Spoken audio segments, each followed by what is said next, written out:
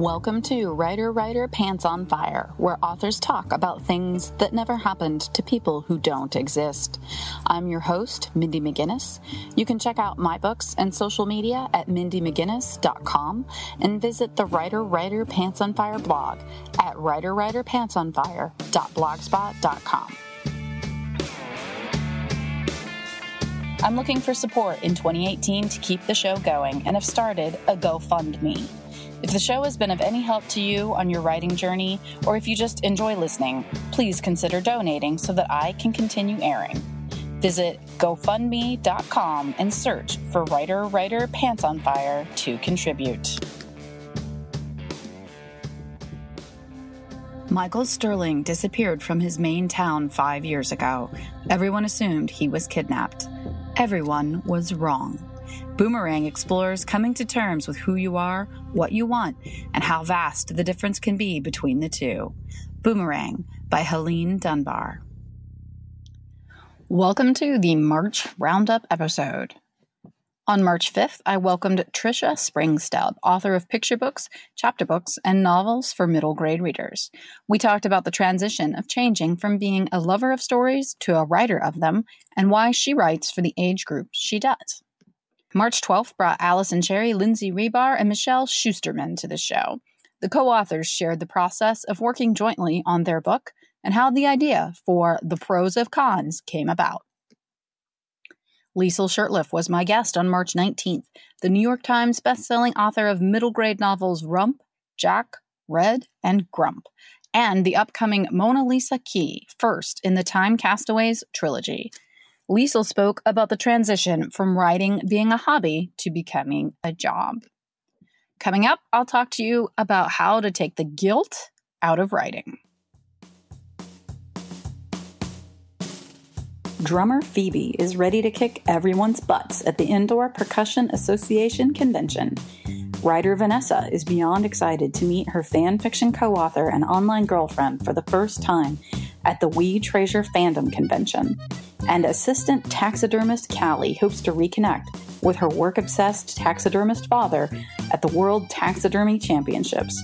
A crazy mix-up in a hotel lobby brings together three girls at three very different conventions, resulting in the book Publishers Weekly called A Laugh Out Loud Romp.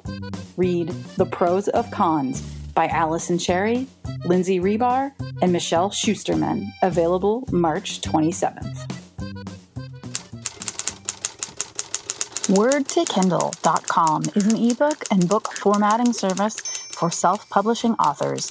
We make it easy and cheap to self-publish on Amazon and Smashwords.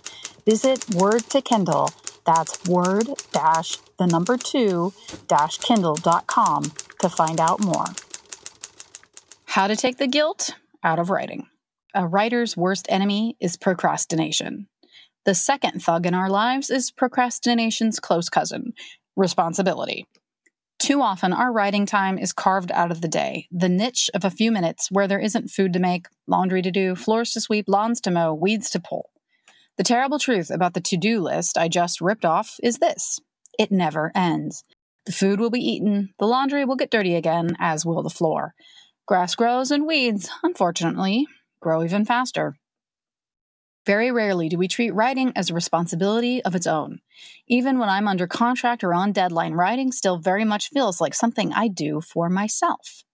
Because writing is a solitary undertaking, it's easy to identify it more as me time than as something that requires a true work ethic in order to be properly executed.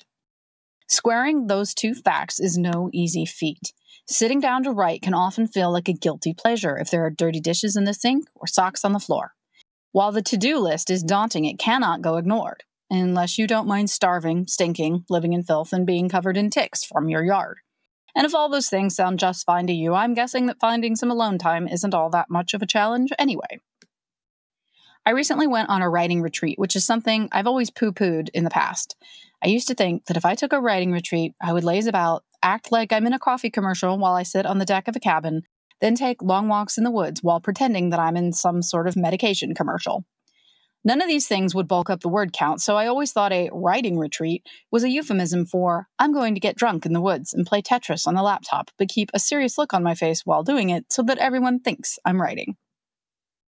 Surprisingly, I wrote quite a bit while hanging out in a cabin and starred in exactly 0 imaginary commercials.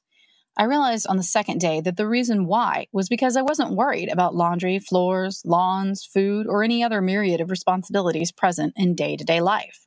I could sit down and write without guilt. I realized that leaving home for 3 days might not be in the cards for everyone, realistically, but the lesson remains. Next time something is stopping you from sitting down to write, ask yourself if it's actually the chore that is the obstacle or the guilt. Because if it's the guilt, don't worry. The chore will be there tomorrow. Your inspiration might not.